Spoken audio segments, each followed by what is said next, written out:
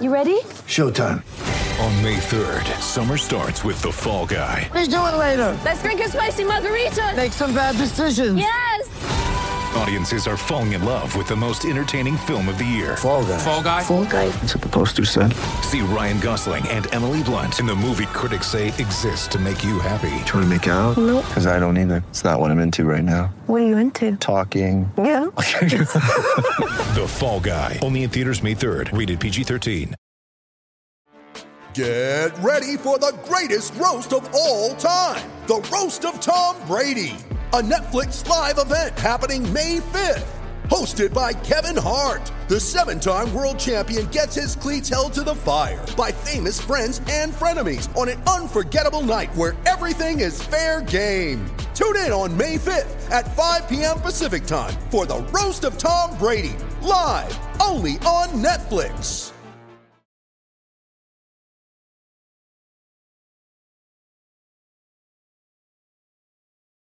Welcome to All Steelers Talk, your home for everything Pittsburgh Steelers, presented by allsteelers.com. What is up, Steelers Nation? Thank you so much for jumping on to another episode of All Steelers Talk. I'm Noah Strackbine, joined every Friday by my main man, Derek Bell. Find us on youtube.com/allsteelerstalk or anywhere you get your podcasts. And today, we're diving into the Steelers' offensive line. We broke down the series, starting with the defensive front last week, dove into everything you need to know, want to know. This week, the questionable offensive line. But first, Derek, it's a beautiful day out in the Berg.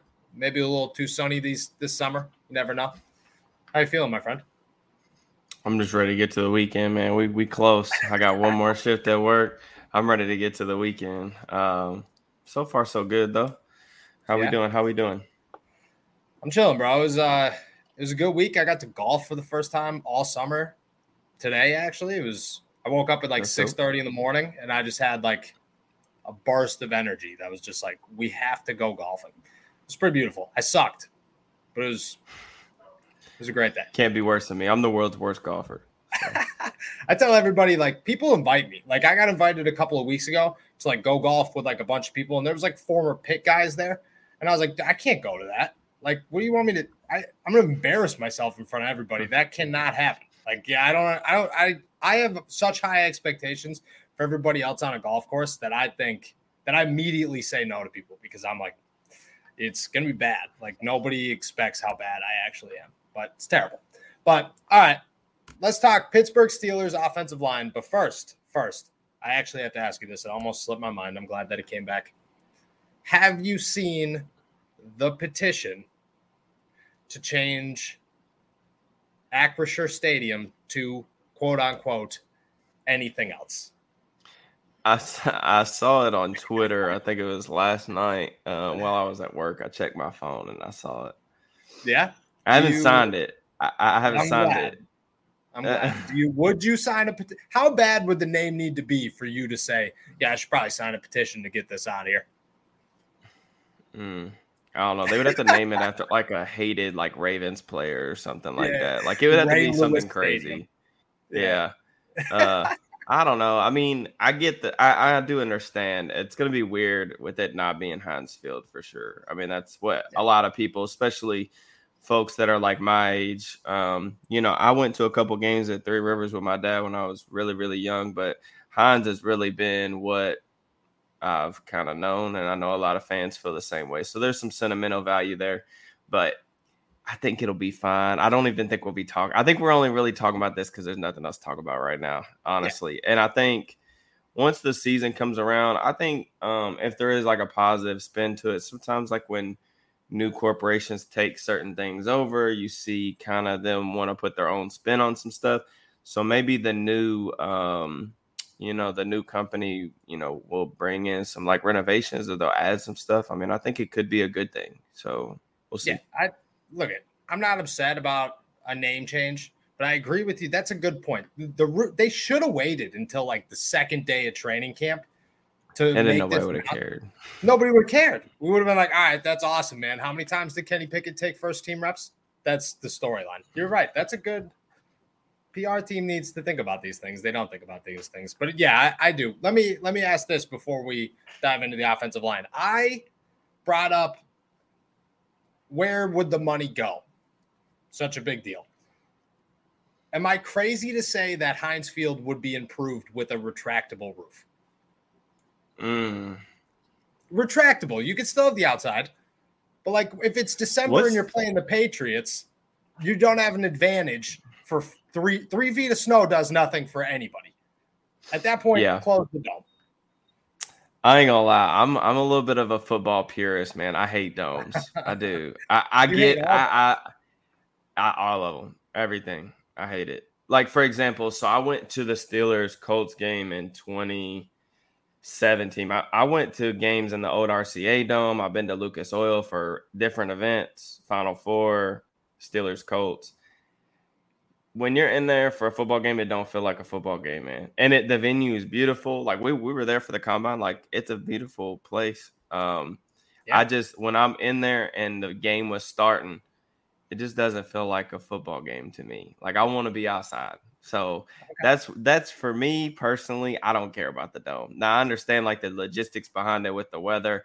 And I do agree. Like, I don't think you can argue that, like, 25-mile-an-hour winds, heavy rain, or heavy snow is good for like the actual products. But I don't know, something about like being at the stadium during those conditions, man. I personally enjoy it. I like it that it's a factor. But yeah, you're nuts. That's my only. I like the cold weather though too. So I'm a little bit different. Even though I'm from Louisville, I'm a little bit different in that regard as well. I'd take cold weather over what we got right now every day. Nope. Last time I sat in the stands at Heinz Field was I forget who they were playing, but it was December. We took the ferry over to the game, and it was so cold that I made a promise to myself that if I didn't end up in a press box, I would never attend a game after October ever again. That's how cold it was. And then we took the ferry home, and I almost died. Nope, I'm good. If it was me, every stadium would be a dome. But again, put me on a beach. If we had to pick teams off of weather conditions, I'd be a Dolphins fan. So I don't know if I count. Different sides of the story here. All right. Let's talk Steelers offensive line. I'd say still easily the biggest question mark on this team. You could talk about their additions, their subtractions, whatever. Moves that were significant were made. I think more moves, not addition or subtraction wise, but more finding out the pieces to this puzzle will come in the next couple of weeks as we get closer to the season, as we start training camp. Overall grand scheme, before we dive each individual piece, do you think the Steelers gave themselves enough to have a chance to have a good offensive line this season? A good offensive line? No. A workable offensive line. Maybe. I'm pretty pessimistic with the offensive line. The big thing for me is just don't be the league's worst like they were last year. I mean, you can't get much worse. I mean, people were saying that 2 years ago, but like they did pretty much nothing to upgrade the offensive line. But I don't know that they can go backwards from where they were last year. I mean, they were atrocious. And James Daniels is legitimately a good player. So I think from that perspective, I think they'll be a little bit better, at least just off of that alone. All right, so that's where we'll start. What's the impact of James Daniels? Kevin Dotson took literally 15 minutes. He was the second person I talked to in the locker room the first time we walked into the locker room during OTAs, and it took him 2 lines to say James Daniels came in here. I mean, James Daniels is only 24 years old and asserted himself as the leader of the group. I think that was something that was huge that was missing last season when Zach Banner was the leader of the pack and he wasn't even on the field. Now you have a guy who's probably the best player in the group and is taking on a leadership role. What's the impact of James Daniels to this group? Yeah, I mean Daniel's a really good athlete who really is pretty strong in pass protection. So I think that that really bolsters kind of that side of the offensive line. You know, he's also versatile. You know, he's played some center in his career in Chicago. He's played the guard spots. You know, honestly, that is really intriguing too, because I think they've got some pieces that are kind of versatile. They'll have to figure out what fits best. I think the expectation is that he's going to be the day one starter at right guard. So we'll see there. But, you know, I think he's a really solid, good player. I don't think he's like an elite guard or anything like that by any means. And I know guard's not really like a premier position for most people, but a good pass protector. And, you know, that was something that, you know, they struggled pretty much in every phase getting on the offensive line last year. So that's a good thing. That at least gives them one good player, which is one more than I think they had last year. Yeah, very true. They had zero good offensive players or offensive linemen. I think what I've learned from James Daniels so far is he's extremely intelligent, and he's way more like me at 24 years old, which was only 2-3 years ago, was still figuring out how to become an adult. James Daniels strikes me as like a Ramon Foster. My first year was Ramon's last year. Ramon was the most mature, intelligent person I spoke to outside of Big Al, but he's a superhuman. That doesn't count. James Daniels strikes me as that same guy. That's just, he understands football so well, but he also understands what it takes to achieve things. Do you think there's any comfortability with him and Mitchell Trubisky? You think that's kind of just, who cares? It's a right guard. No, that's a good thing. I think there is something to that. Having that repertoire, the chemistry, I think that's already there. How much that's gonna play into, you know, this year, who knows? I mean, we both think that Mitch is gonna be the day one starter. It's good to have people that you're familiar with, though. And I think, you know, Ben used to always talk about, you know, keeping that continuity up front. So I think Mitch and James Daniels having that relationship from Chicago is a good thing for sure. It's just going to take a little bit to get used to, you know, Najee's kind of running style, which is a little bit different, in my opinion, than like David Montgomery's. Yeah, I would agree on that one. And I want to touch on the continuity. Like we'll get through everything, and then because I think that's a huge part. And I think we agree on that one. All right, Mason Cole, the other new guy, comes in here, plays center. I didn't know anything about him until he got signed, and then I did a little bit of research. You know, he's got starting experience. You seem to not be super thrilled or enthusiastic about the move. What have you seen from Mason Cole that we should expect? Yeah, I'm very mediocre, or I guess not enthused about the Mason Cole signing.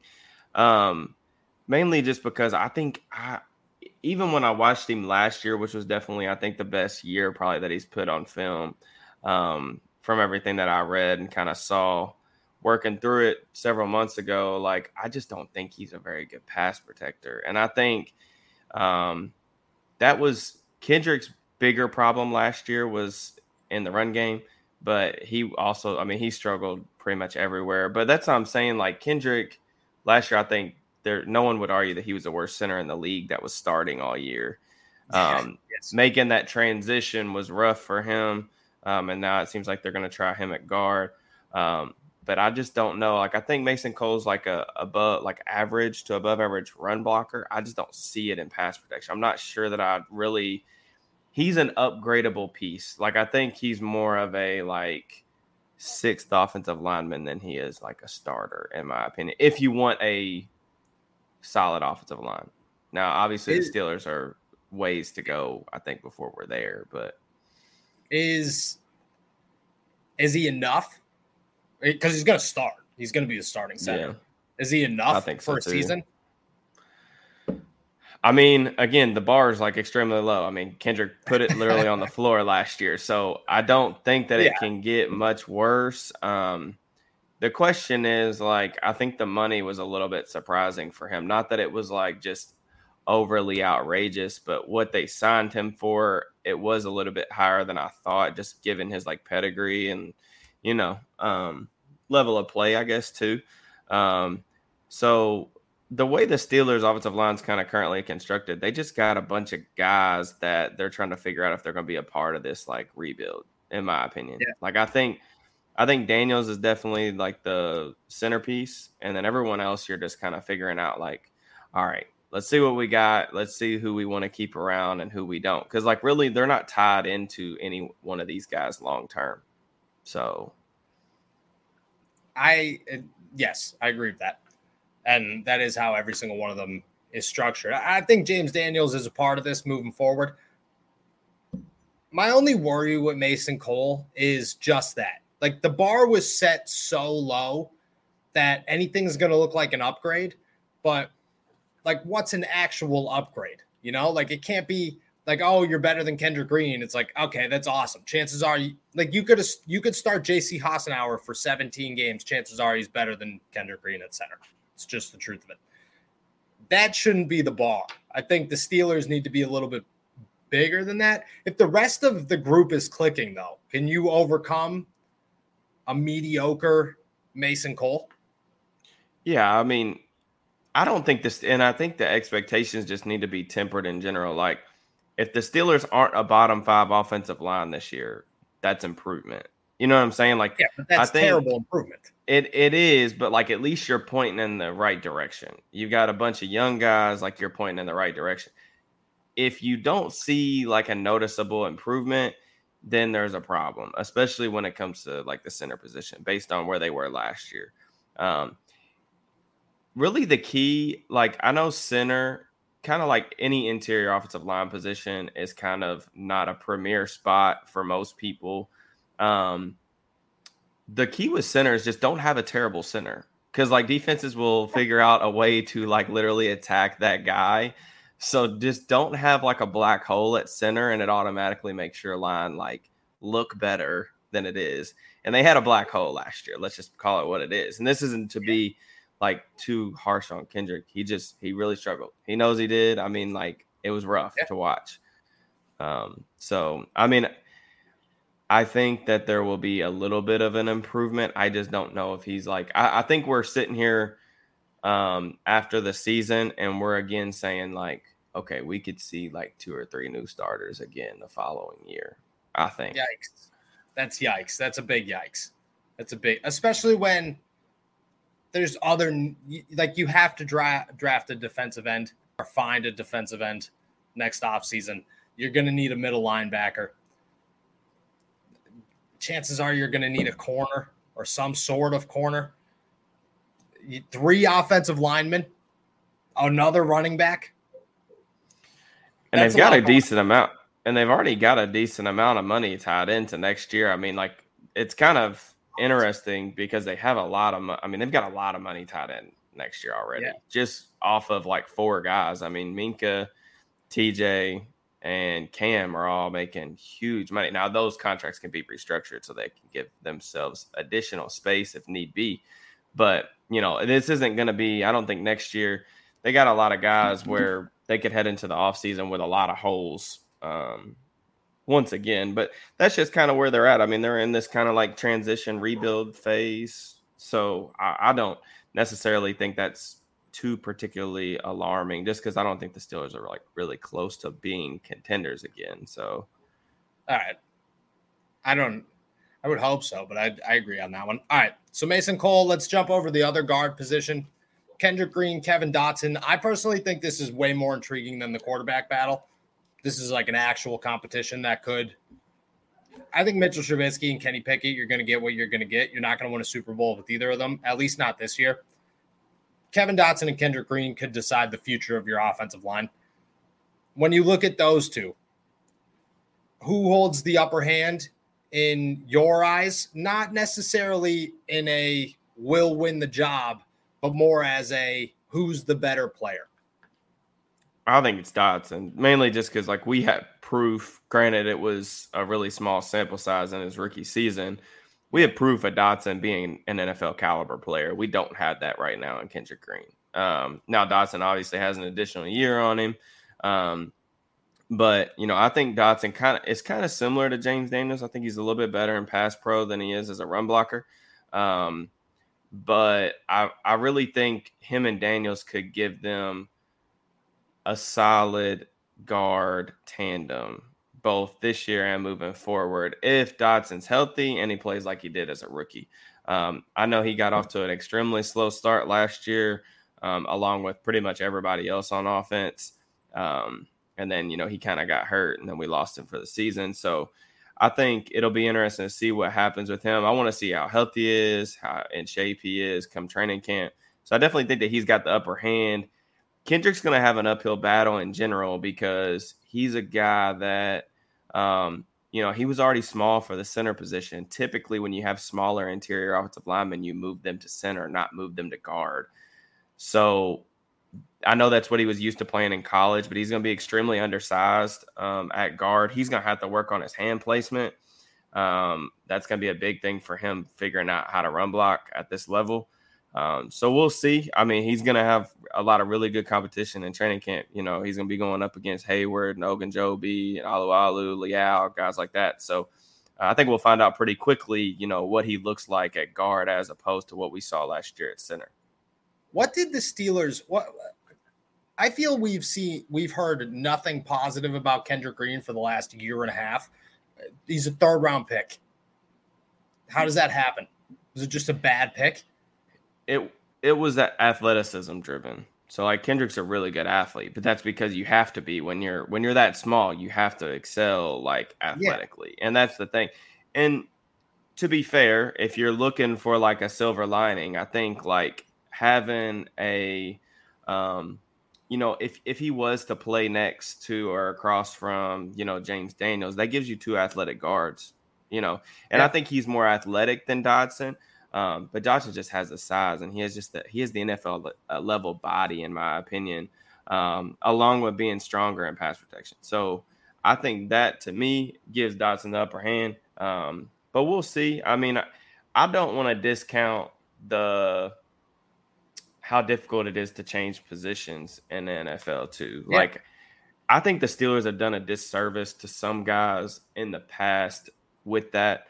Because it's hard to project guys into new positions that they didn't necessarily play in college very much. A good example of that on the defensive side of the ball was Sean Davis. Sean Davis played center or safety and corner in college at Maryland. And then the Steelers brought him in here. Preseason, he was playing nickel, which he had never really played before. Yep. And then they moved him to strong safety. And then a year later, they moved him to free safety. So in a span of like 12 months, the kid had played 3 positions.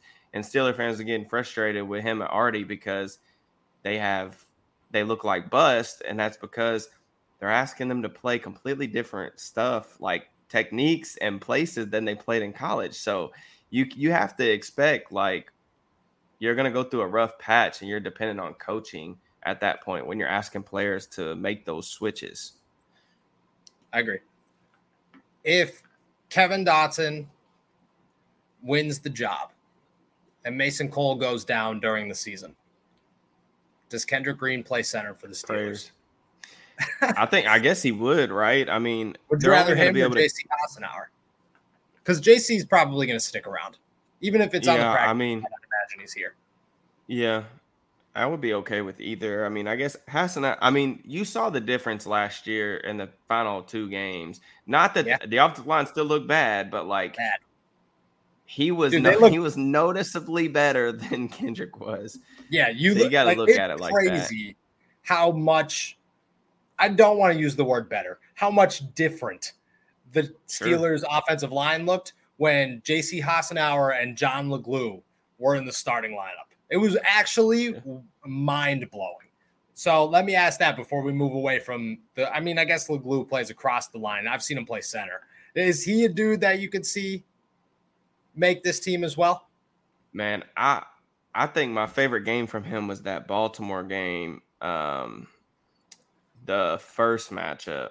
Man, he was fantastic. I was getting hyped up over a couple of his blocks at the second level. So, I mean, you can never have enough good offensive linemen. I mean, heck, we saw it last year with the Steelers, man. You can go down to your third, fourth guy relatively quickly. So, and it's hard too because every offensive line in the NFL, they're always looking for backups. I mean, we just talked about the Steelers. We don't even know if they have 5 starting caliber players. Offensive line is not a deep position in the National Football League. It's not like receiver where most teams have 3 to 4 guys that can give you something good on any given Sunday. Like, it's not like that in the NFL offensive line. It's like you're praying for a decent starting 5. Yeah, I agree. I could just, at some point this season, we're going to hype this up so much, just like we did last year. Like we convinced ourselves things were going to be just fine. And I didn't. I did. I was 100. I was like, Kendrick Green's going to be fine. It reminds me, he's wearing Marquise Pouncey's number. Everything's golden. Kevin Dotson's a stud. Zach Banner's going to play right tackle. Everything's going to be okay. And then 6 weeks into the season, I was like, well, nobody should ever listen to me again because that was a terrible take. I'm trying really hard not to do that again. But at the same time, I'm really, really trying to not look at this group and say, at some point, John LeGlue, J.C. Hassenauer, Dan Moore Jr., and Chooks could be 4 of the 5 starting offensive linemen, with possibly Kendrick Green being the 5th. Like, and that could happen. And it could, at that point, you're terrified, but season's over. There's nothing. There's no coming back from that. There's no coming back from that. All right, let's talk offensive tackles. Where do you want to start? Both of them make me smile. Let's start. Let's start with Chooks. We got to start with Chooks. I feel like Dan Moore's got some upside. At least Chooks could be a little depressing. You saw his deal. It's just like the rest of them. So, like, I'm not upset about the deal. I think I understand it. He's very athletic. He's young.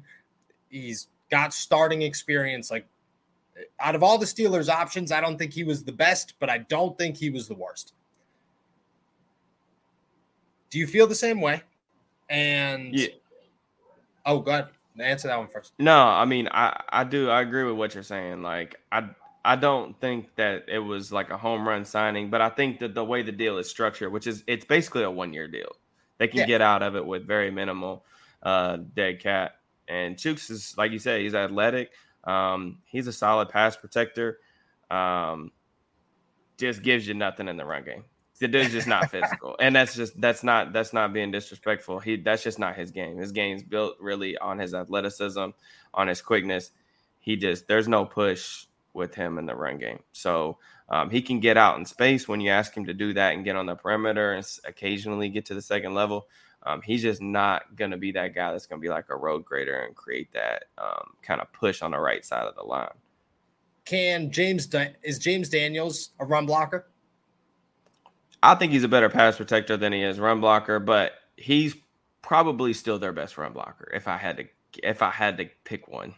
Okay, so is it negative for Chooks to be lined up next to James? Is that like just removing, because that's who you're going to try to run behind? Yeah, it's different because a lot of right tackles in the league, typically when guys are coming out, like your more athletic guys or your really good pass protectors, they normally play on the left side. Your guys that are a little bit better and, in terms of creating push against the run are on the right side. So Chooks is a little bit different in that regard.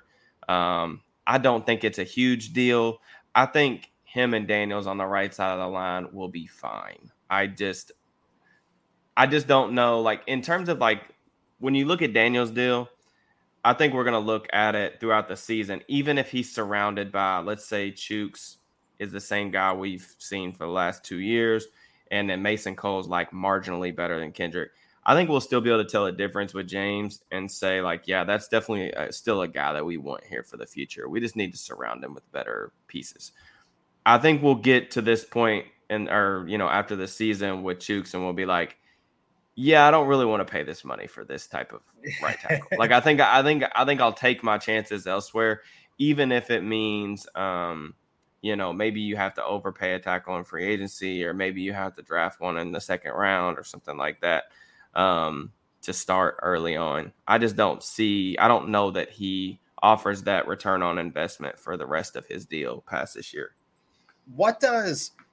I couldn't explain the move to put Chooks at the right side and Dan Moore at the left side when Banner went down or had a setback or whatever during the preseason. Dan played right tackle in college, correct? I'm pretty positive he played the right side. Yes. Yeah. So why would you not keep Chooks on the left, Dan Moore on the right?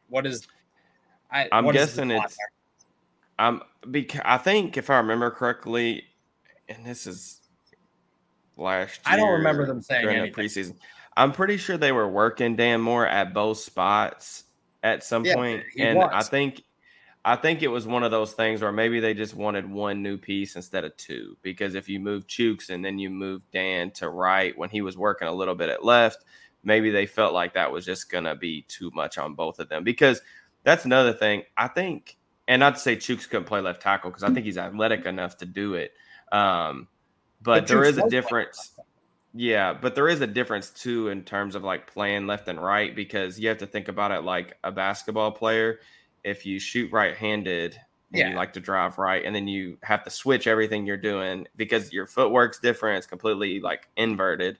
So it is like, I think it's more difficult than people, I guess a lot of like fans especially like think it is. But do I think they could have put Dan at right and Chooks at left? Yeah, I mean, I think it would have worked out. I'm not really sure why they made that decision, to be honest. No, me neither. But because Chooks started last year, the starting five at the beginning was Chooks, Dotson, Green. Who was the right guard? Oh, Trey Turner and Zach Banner. Then they moved Chooks over to the right side when Banner got hurt. You're not going to do it. You're a year into this. You're just going to rock with what you have. But do you think that move would have made more sense if Dan Moore was on the right side? Yeah, I mean, because I wasn't at training camp last year, so like without seeing how he was working at both sides, I would have needed to see that to really know. I'd have to go back and look too at like the preseason games. I thought Dan played really well in the preseason last year. Now, granted, a lot of his reps were, coming on a second team, but you could tell that he was, just because we had so many question marks, like the Banner deal really never really made sense from any perspective. But you kind of got the feeling after like Zach was still out or whatever, and Dan was playing relatively well in the preseason, you kind of knew he was going to be at one of those two spots come the opener, just because he was earning it, And that's the thing too, like, which is kind of the theme of this offensive line. Dan's going to be 24 this year, so like he's another young guy. You got to see what he's got. He got a ton of experience. He played over 1,000 snaps last year, so we're going to get to see, if he kind of takes a year or two leap a little bit. The thing with Moore, in my opinion, I thought that he did do a better job over the course of the season adjusting to speed rushers. Speed rushers were giving him hell early in the season. Like, he was giving up the corner way too easily and consistently. The thing with him that does concern me, though, I just don't know if the anchor is there to be like an above average left tackle, because even when he does get out of his stance, like his plant foot, like he can get driven back really easily. And I just don't know if it's good enough to be like, somebody that you really want at left tackle for, the foreseeable future. But I do think, I hope he's going to be better this year. I'm excited. He's one of the guys I'm definitely excited about seeing in camp too. That's what I was going to ask, is what are the expectations? I know you haven't seen him yet, so we have to see that, and then we'll rehash this. But without seeing him in camp, like, what's the ceiling for Dan Moore this season? Like, is it – at one point, I'm pretty sure you were there when it happened. Somebody told me, I think you were standing right there, that they were told by a scout that Dan Moore is, at best, the fourth best offensive lineman on a team. Yeah, I was talking to Brandon Thorne about that at the combine. Oh, you were the one that said that. Yeah. Okay. We were talking about that. And that's the thing. I do think that's kind of his ceiling, is that third or fourth best guy on like a average to above average offensive line.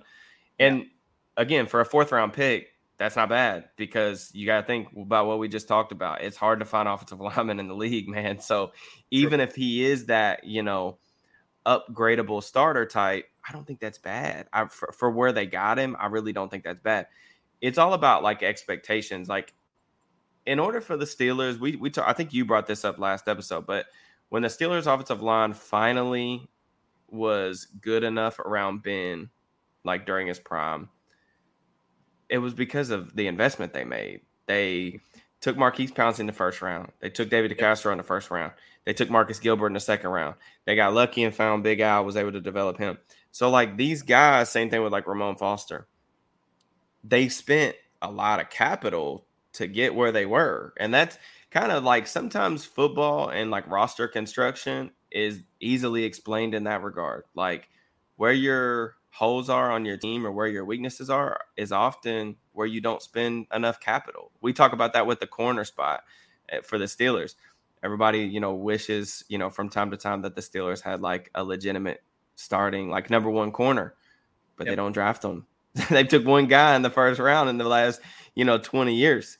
And then, how many guys in the first like 2 or 3 rounds? Like it's a select few number. So when you don't even take the chance, the drafts, obviously a lottery ticket, but when you don't even take the chance, it's hard. You're relying on strictly development, and that's not always a sure thing either.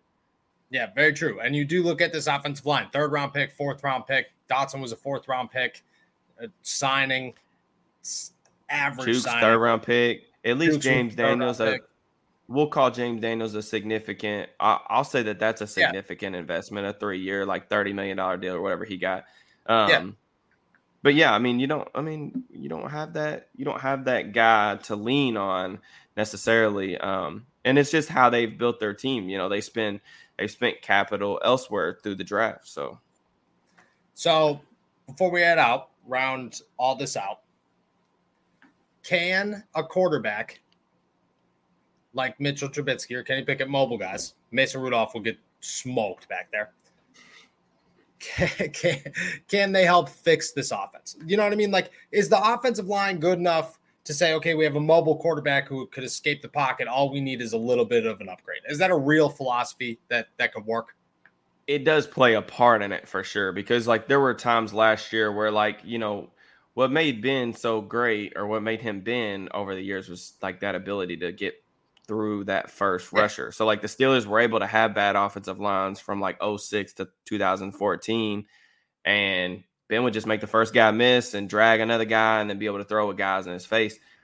That's not normal, but having a mobile guy that at least, can move a little bit better, especially better than he could last year because he was banged up and he was 40 years old.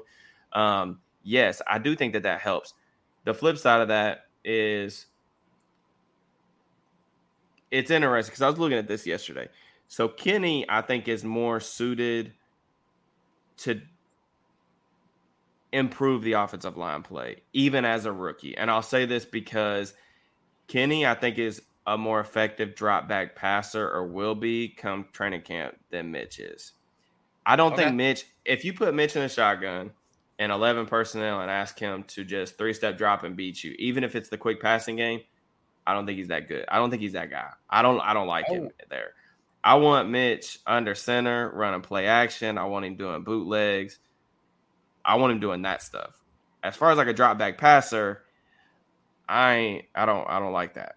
Okay, so, but the thing about Ben's had the quickest time to throw last year. So when offensive linemen are only going to protect for 2.1 seconds, that makes your offensive linemen look better than they really are. So if they do go to Mitch and his time to throw is 2.4 or 2.5, that's going to make the offensive line have to protect longer, and it's going to be different. Like, that's my thing, is like, will they run all the quick passing stuff even from shotgun with Mitch? I don't know that that's smart. I think Kenny can do it because Kenny did it at Pitt. So that's what intrigues me. But they're both mobile enough to get out of the pocket and escape and make plays with their legs. So it's kind of give and take there, in my opinion. I think that Ben's ability to get rid of the ball quick masks some of the offensive line deficiencies, but I also think his inability to really extend plays anymore at his age hurt them last year significantly. Yeah. So, yeah, no doubt. But you can't blame that on Ben. You can't. You said it. Yeah, I mean, you knew he was 40 going into the season. Exactly. So. Like you said it a million times. You don't rely on your 39-year-old quarterback to win a Super Bowl, games. And they were like, well, Ben's got it. No worries. Yeah. They still use that excuse. Matt Canada literally said that in OTAs or minicamp or whatever. He's like, well, when you have a quarterback like Ben, you run through Ben. And I'm like, yeah, Ben at 34, not Ben at 40. Yeah. Ben at 40, you run through Najee, and then you let Ben win games in 2-minute drives. No. Yeah. Not one question about Najee, then we'll head out of here. I was not shocked that Najee had 1,200 yards or whatever last season. But it was only because of volume. He cannot do that again, obviously. Well, he's gonna. They're going to, though. We both know he's gonna. But hopefully he will not. If he touches the ball 250 times, do you have any hope that he could pull 1,200 yards off again? Because he needs a better. At one point last season, he was averaging like 3 yards a carry. The Steelers were averaging like 2.4 yards a carry. It was atrocious. It was just all volume. And I felt terrible for Najee. It wasn't Najee. As soon as he touched the ball, he was getting smoked.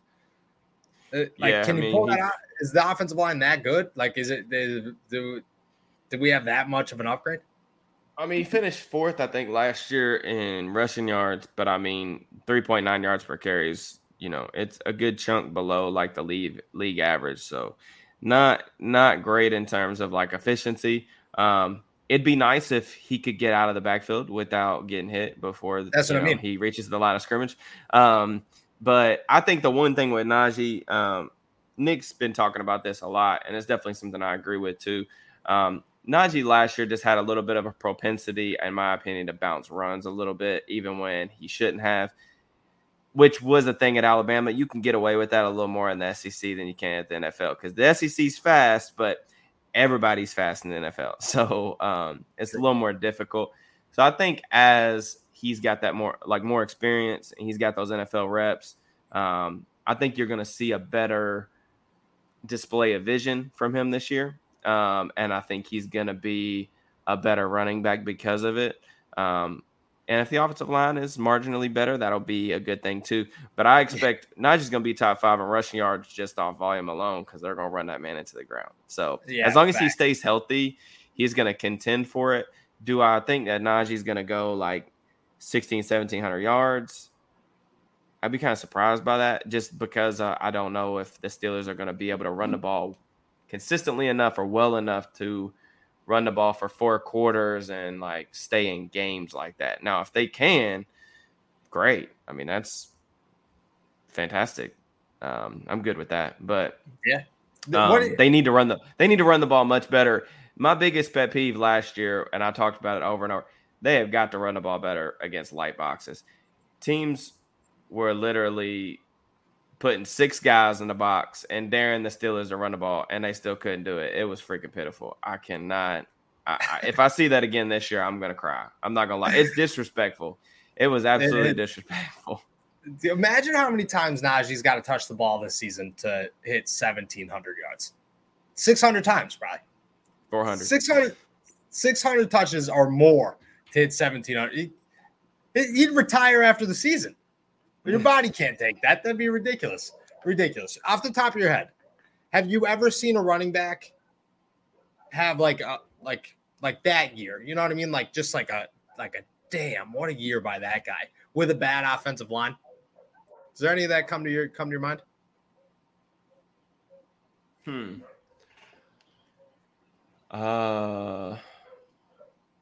Like in Pittsburgh or just in general? No, anywhere. Unless you got one in Pittsburgh. It's tough, right? I figured you might know out of anybody. Yeah, I mean, as a kid, I used to like watching like highlights of like Barry Sanders. So like that would be a good example. Barry Sanders get hit in the back. But that's a pretty special line. Yeah, that's the example of that. It's like, oh well, Barry Sanders had the worst offensive line ever. It's like, yeah, right, Barry Sanders was the greatest running back ever. a lot of my favorite running backs to watch over the years were really when I was a kid, like my favorite running back to watch was Marshall Faulk. So I love watching Marshall Faulk. In terms of like just running the ball though, I used to love watching just the Shanahan schemes. Dude, anybody could ran the ball in Denver. Clinton Portis, man, I used to love watching Clinton Portis run the ball. So he was one of my guys that I used to like watching run the ball. I'm excited about Najee in year 2, man. I mean, I think we talked about that last year. I mean, we knew what we were getting with him. There was very little, I think, bust potential in terms of drafting Najee. We can argue all day about positional value and long-term ramifications. You know, running backs don't get paid. You probably shouldn't pay them after their first deal. But in terms of just being a good football player, I think Najee is that. I just want to see some help from the offensive line, and I want to see the vision improve. And if those two things do, then I think we'll be happy with, whatever happens with his numbers or anything like that this year. Yeah, I agree. I got no complaints about Najee. Never do. Dude works extremely hard. Took hits last year that I watched him take that I was like, there's no way he's getting back up. Bounced back up like it was nothing. And I was like, all right, well, yoga, man. I should probably try that. I hurt getting off the couch sometimes. And this dude just got wrapped like a shoelace, stood up like it was nothing. So I'm all about Najee. Again, I agree. There's no way that you could ever consider him a bust, even at the positional value. We'll dive into a lot of that in the upcoming weeks. But all righty, we're heading out of here. Thank you so much for jumping on to another episode of All Steelers Talk. Make sure to subscribe to us on YouTube, youtube.com/All Steelers Talk, and find us anywhere you get your podcast. Make sure to go use our promo code for 20% off and free shipping at manscaped.com. And as always, like this video. Enjoy your weekend. We'll be back next week. Peace.